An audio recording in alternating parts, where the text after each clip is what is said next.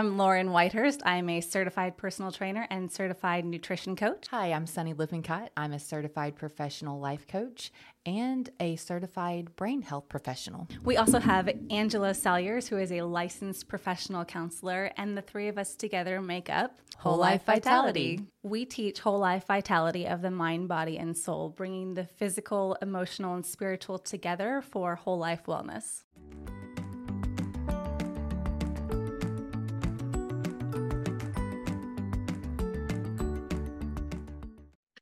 Welcome back, friends. We are here today with a good friend of mine, Miss Trish Cook. We reconnected recently after a bit of a hiatus in our friendship. I mean, we met locally and then you moved away, and we kind of lost touch for a minute and then reconnected. But as we were reconnecting, we started talking about a subject that has impacted us both greatly. And that is grief. Yeah. Before we really dig into grief, Trish, could you just tell us a little bit about you? I am from Utah.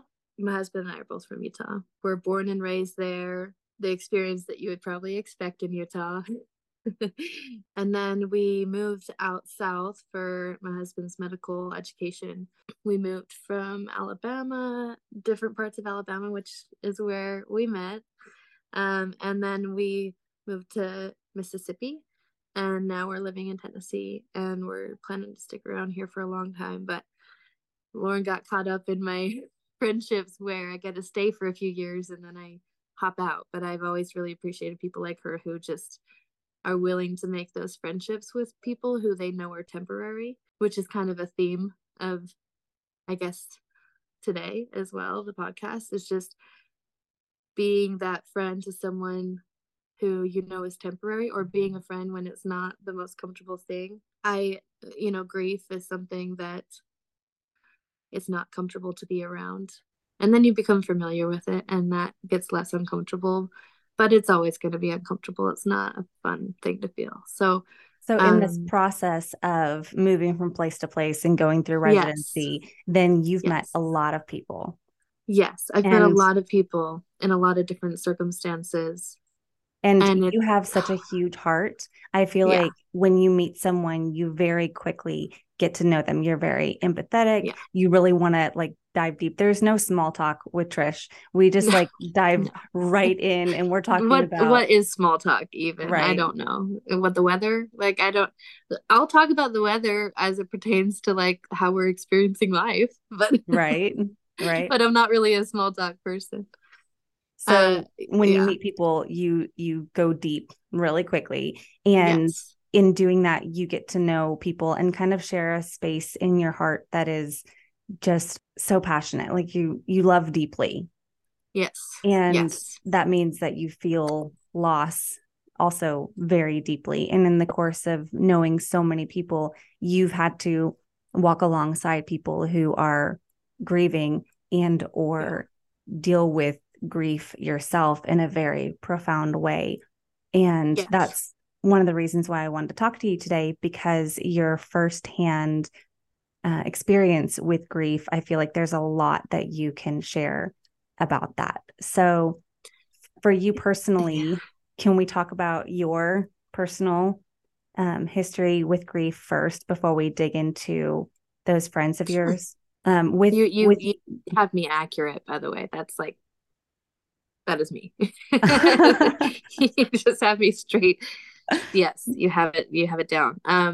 I definitely love deeply, and I've said a lot of hellos and unfortunately a lot of goodbyes, not just the temporary ones like with me and you from afar, social media, yay, but permanent goodbyes.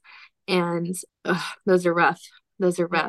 And I guess I don't think of them as full on goodbyes, but it just kind of depends on where you land in belief. But yeah, I have had my own experiences that, when you're growing up and you lose a grandparent, it was a lot of that kind of stuff. So my first introductions to death were pets and grandparents, just like every other normal kid. How were you taught to experience it, or were you encouraged to feel those feelings as a child when you first experienced loss? Um, Not really. Well, yes, I give a lot of credit to my parents for like really creating that safe place for us to have our feelings, and especially when it came to grief over loss. It wasn't discouraged to feel it, but we did get the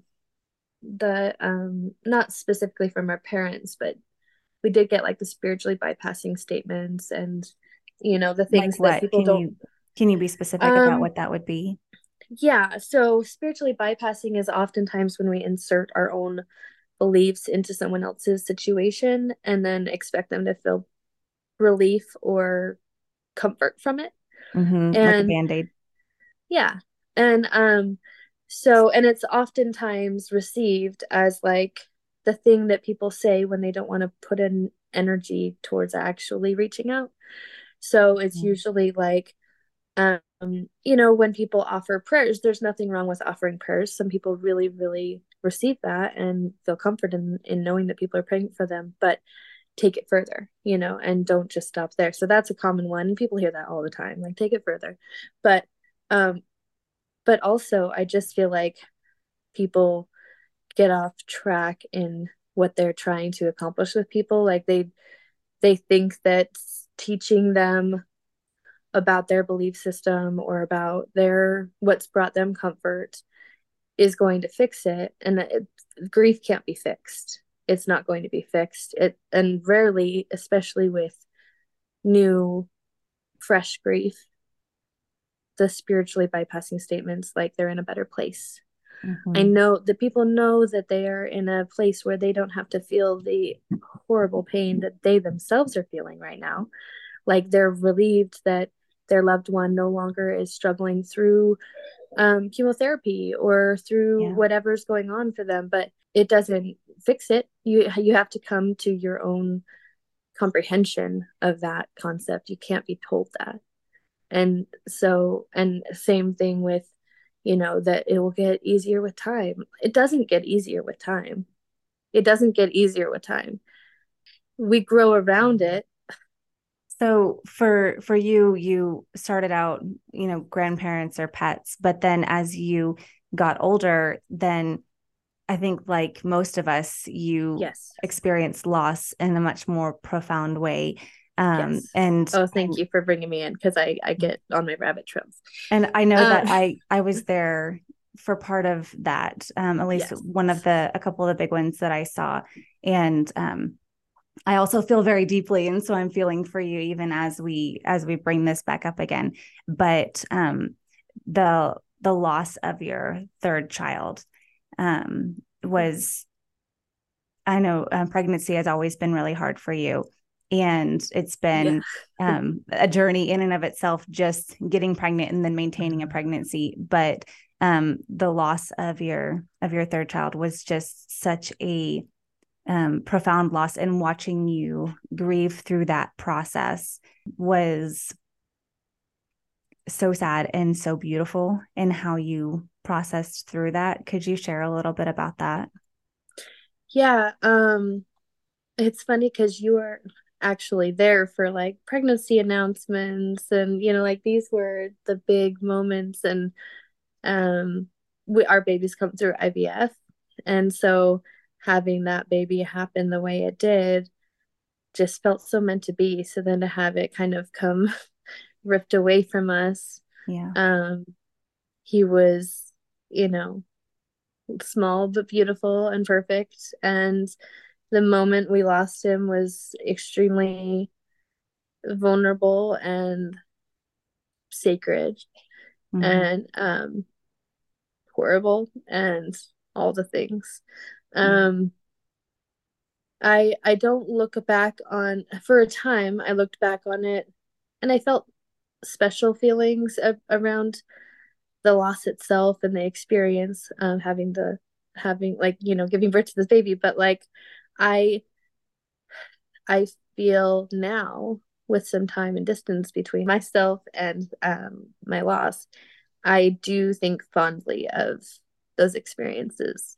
Yeah, like Yeah. anything else, we can take those experiences as things that happen to us or things that happen for us, and not to diminish loss in any way, but to kind of pull from it what we feel like we can. I lost my sister a couple of years ago, and you kind of were around for that as well. And not as much as I would like to say I was. Wow. I wasn't sure how to handle grief, And I think that's where most people wind up, because I lost a friend not long before I lost my sister, and I have some shame around that time as my friend was going through her end stages of cancer, and some shame because I feel like I didn't know how to process my grief and also be there for her.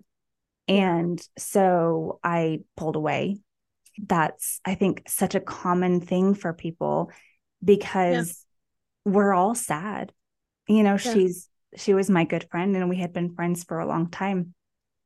And then to have this horrible thing happen for her, I didn't know how to process it.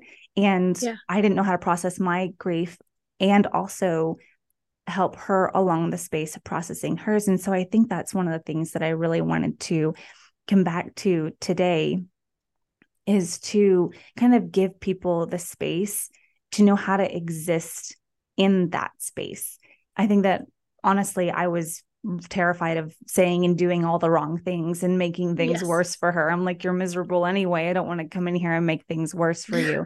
But you recently, as we've reconnected, you've shared with me how God, or, whatever your greater power is, keeps putting these people in your path that are kind of at their end stages of life. And you're just kind of being there with them. And as you told me about it, it blew my mind, because you did what I couldn't do. You're doing what I couldn't do, what I felt like I wasn't emotionally able to do at the time. And I just have so much respect for that. And I would love to hear about what you're doing with these people in your life and how you're being there for them, because I think that it will, one, help me selfishly, and to help our listeners to really understand how they can be there for people who might be grieving in their lives. Yeah, I would love to talk about it. And I also, is that friend of yours that's been battling? Well, I have a friend that hates when we use war terms in regards to chemo. And no, but that's not everyone feels that way, but okay. she definitely does. And she has quite the following, actually. She's on TikTok, and I'll talk about her a little bit, but she's the one that you've been hearing me talk about. And it's hard watching and being in this space where it kind of goes back to that sensation that or feeling that I was kind of saying, where I appreciate you and I appreciate people that take on friends even when they know they're temporary. I have a great appreciation for that for myself, just because we've moved every 2 to 3 years, and you can't just go 8 years without a support system across the country from your family. Miserable. Yeah. And so the people that realize that and are willing to take you in as family, basically, is what y'all did.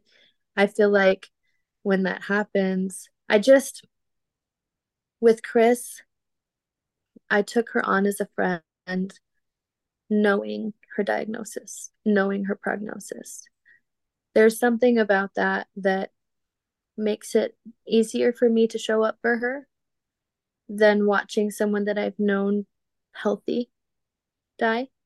Yeah. I don't know if I said easier. I don't know if that's the right word, but like there's something about that just makes it, I'm going into it knowing I'm going to say goodbye very soon.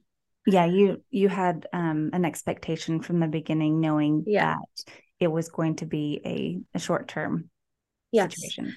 And when you have someone going through cancer, you have some warning, typically you have some warning. And so with her, we've had 6 years. She's like,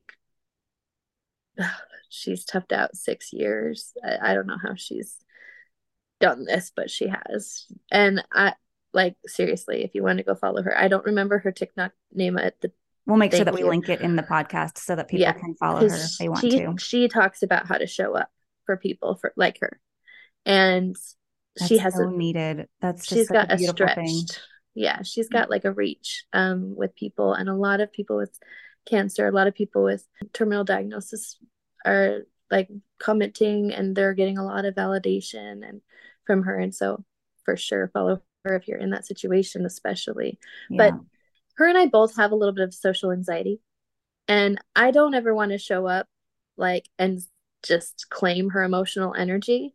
Sure. And so like I try to ask like consent at all times. And I know that, you know, people probably think that using words like that, like my husband would be like, oh, consent. But like I try to ask people because she has a very limited amount of energy and time. So Yeah. I'm not going to insert myself into her life when she Mhm. has children. She has young children. That's just And healthy boundaries, girl. Good yeah, job. just ask for consent, right? That's right. Then that's the thing too, is there are going to be times where you need to not ask because they'll never tell you. Yeah. They'll never tell you that they need something. They'll never tell you what they need. And so sometimes you do have to insert yourself, but make sure you're doing it for their benefit and not yours, like not just to make you feel better. Right. Make sure you're doing it to help in a way that actually helps them. With Chris, I feel like I've shown up a couple of times. Like I'll hold back, you know, because my social anxiety and her social anxiety just mixes together. We both know it, okay? And then it causes inaction because neither one of us is like forward enough or like, you know, to actually just be like, I'm coming. I don't care how you feel about it, you know? Right. And so, well, I mean, I do care about how you feel, but you know what I'm saying? So I just show up, and she hasn't yet told me that it was the wrong call. And I have asked her, I follow it up with like, how, you know, how are you feeling? How is that for you? Yeah. Is it okay when I just show up? You know, and it's okay to ask. And it's also okay if they say, hey, that was really sweet and it was needed today. I'm not sure that it's an everyday thing, but I really appreciated that, you know, or even if they are negative about it, then you know that's not the way to show up for them. Yeah. Find a different way. So I don't know, you just kind of have to be brave. Be willing to look at your relationship as something that you're willing to experiment with a little bit and just try. Just try. Don't say the cliche things that come up in your head. Dr. Caroline Yes. gave us a list of what not to say. I love her. I follow her on social media. Highly recommend. But what's her name again? Dr. Caroline Leaf. Leaf. I've heard of her. And I'll make sure that we also link that in this podcast so that people can see. But she gave us a list of things, what to say and what not to say. And this is the list of what not to say. And I really appreciated this because when I was processing that fresh grief of my sister passing, I feel like there's not really anything that anyone could say that was going to make me feel better. Yeah. But a lot of the things that I heard, I thought, this is not necessary. Why are you even saying this? So here's one of them. At least he's in a better place. His suffering is over. You'll be okay after a while. I understand how you feel. You shouldn't feel that way. That's always great. Let's just completely invalidate people's feelings. Yeah, that's good. There is a reason for everything. God's in charge. Okay, whether it's true or not, I'm just saying I don't want to hear it. This is spiritually bypassing. Yes, this is what spiritually. Yeah. Blank was such a good person. God wanted blank to be with him. You know, insert name here in the blank. You have to be strong for your spouse, children, mother, etc. I was actually told within moments of receiving the news that I had to be strong for my family. Within moments of receiving the news, and I very quickly hung up on that person because I was not in a place to be strong for anybody at the moment. No, that person was not thinking straight. That was no. Stay busy. Don't think about it, or just give it time. Time heals. And I think the biggest thing that I took away from really dealing with that grief firsthand is that grief is selfish, and that's okay. Yes. And it's an okay time to be selfish. As I was processing the loss of my sister, I kept thinking, I know she's happier. She spent so much of her life sad and hurting and depressed. She was a product of abuse on multiple fronts. She had lost children. She had dealt with so much grief. and mental health stuff and physical health stuff. And I know that wherever she is in this moment, she is happier. She probably feels better. She has moved on with whatever she needs to move on with. I feel very strongly that that is the case. However, selfishly, I'm angry. I'm angry she's gone. I'm angry about the life situation that she had to deal with.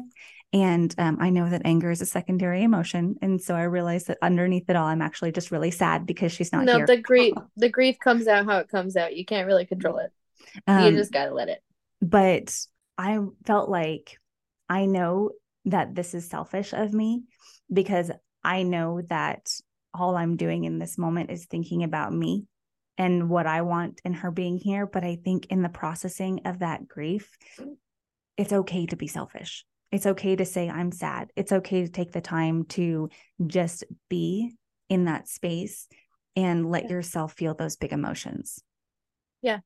Well, because ultimately here is the deal, is grief. The reason why it is the most overpowering thing that I myself and have ever experienced and I've ever seen anyone experience is because of love. Whenever I think about my babies, whenever I think about the people I've lost, the reason it hurts so much is because I love them so much. Mm-hmm. So the grief is just like, to me, it is the evidence of the permanent, impactful change that person left in my life and my heart. It represents the relationship I still believe we have, because while they are gone and their heartbeat is stopped and all that, my love and my relationship and my grief lives on, very alive inside of me. And so, and to bond with other people that understand that despite the death, despite the loss, they still feel something very alive in them, which is the love they have for that person. And there's other kinds of grief. There's regret. There's sometimes is this feeling of longing for what the relationship could have been. Right. There's, that can be involved as well. But in terms of speaking about like relationships that we hold fond, to me, talking with people who have experienced loss and have grief,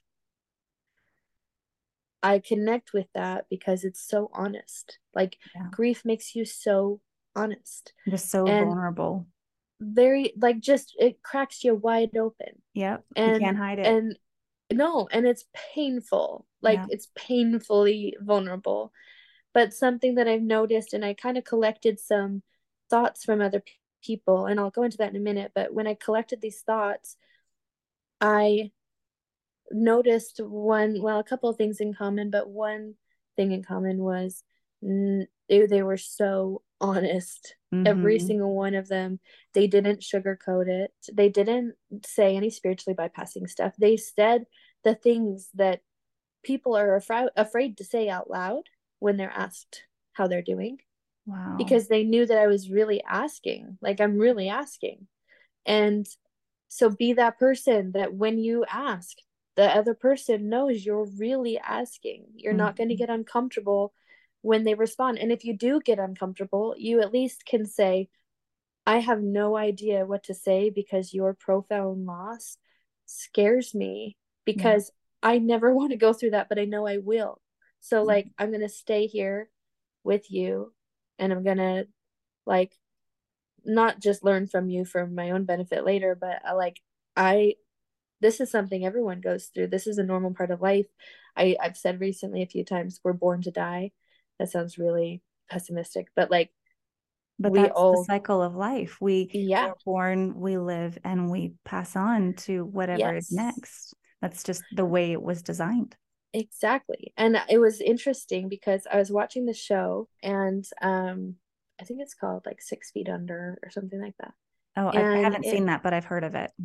Yeah, and it was kind of random, which in the end doesn't feel so random now, Okay, so it's just basically about this family who is like a funeral home out of their basement, and the dad, the main he gets in like a horrific accident, and the show is kind of a mix of like humor and realness. It's about a mortician family. He gets in a wreck, he dies, and then the family's response to his death. It's really, really honest and kind of funny how honest it is. Maybe that's just me coping, but but And that's that is a form of coping, using humor. Yes.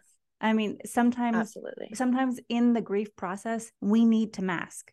And because it hurts so much and you feel it so deeply and so profoundly that sometimes we just need to mask with laughter. So we laugh at the pain, or we joke through the pain because it's easier. Exactly. And then when we have space to actually feel that pain more deeply, then we feel it, because the only way through it is through it. I'm in that spot right now where I am legitimately dissociating around something, so I'm talking around it at the moment, but I'll share it in a few minutes. The show is, he talks about, like, they're at their dad's funeral. Okay, their mom goes up to see her husband for the last time, and she starts sobbing, and there's some backstory that's funny. I'll have to watch it. It's the first episode in the first season, but she gets ushered away by the, one of the sons that's more traditional. And the one that's less traditional, the son that is less traditional, says to the sister, "Why did we rush them away like that?" And she's like, "I guess that their emotions, their grief makes people uncomfortable." And he said, "It's not about them. It's about us. It's about the people who are grieving so entirely. These people that show up should be around, like, picking us up off the floor. Like, they shouldn't be, or on the floor with us. They shouldn't be ushering us away as we look at our, like, deceased family member." And so he talks about on his travels, there's some islanders, and he witnesses them have a family member returned in a, like, pine box, to the island, and returned to the, like, on the sand from a boat, and their family and tribe, or they are all there and waiting for their loved one's body, and on the sand, and they're all dressed in black, and the second the box hits the sand, they throw their bodies over it wailing. And in the show, it was really impactful, and he said, back when I saw it, it freaked me out. Like, it freaked me out to see that, because that level of openness and vulnerability can be very scary for people. They're showing that pain. Like, grief is honest, and if we are honest about it, if we get permission to be honest about it and let it out of our bodies like that, how much better off would we be? So he talks about, like, how it freaked him out at the time, but now that he's sitting in his father's funeral watching his mom get ushered away while she cries, he says, that makes the most sense to me right now than anything I've ever experienced or witnessed. And I cried when I watched that. And of course, it was, like, right after you and I talked about doing, this. But what happened later in the show was when she was at the actual graveside, and he walks away and he picks up a handful of dirt, and everyone watches him uncomfortable, because no one wants to see the dirt like put on the casket, because they've gotten so used to these formalities. He wanted to literally do something like that, like a more literal, symbolic thing that made more sense to him than what everyone expected from him. And so he does this, and there's kind of a fallout to it. And then his mom, who had been holding it together for, like, everyone there, she says, "Wait," and she does the same thing, and she ends up picking up multiple handfuls of dirt and throwing them at the casket. And he puts it, like, she is moaning as she does, like, screaming, and he puts his hand instinctually on her back to support her. And the first thing I thought of was childbirth. Like, it looked like she was like in labor, and that he was putting his back on her to support her, and, like, the instinctual screams that came out of her as she leaned over this casket in grief and love was strangely similar, like the birth, the labor, that process was strangely similar feeling as what she was going through. And so I just couldn't help but to make that parallel, that because I have been saying lately, "You're born to die," and I'm like, oh, there it is, right there, right in front of me on the show. it's profound and really speaks to that whole circle of life. I know that you have some stories that you want to share, and I really want to get into that with you. We have reached our time limit for today, so we'll come back again for a part 2 so we can hear the rest of what you have to share with us. So until then, we will have links for everything we've talked about today and Trisha's social media profiles as well, so that you can follow her and kind of hear more about her journey. And if you are dealing with grief and you would like to reach out or have someone to talk to, please do. This is not something that you need to process alone. Thank you for being here with us today, and we'll see you for part 2. Of course. Bye, friends.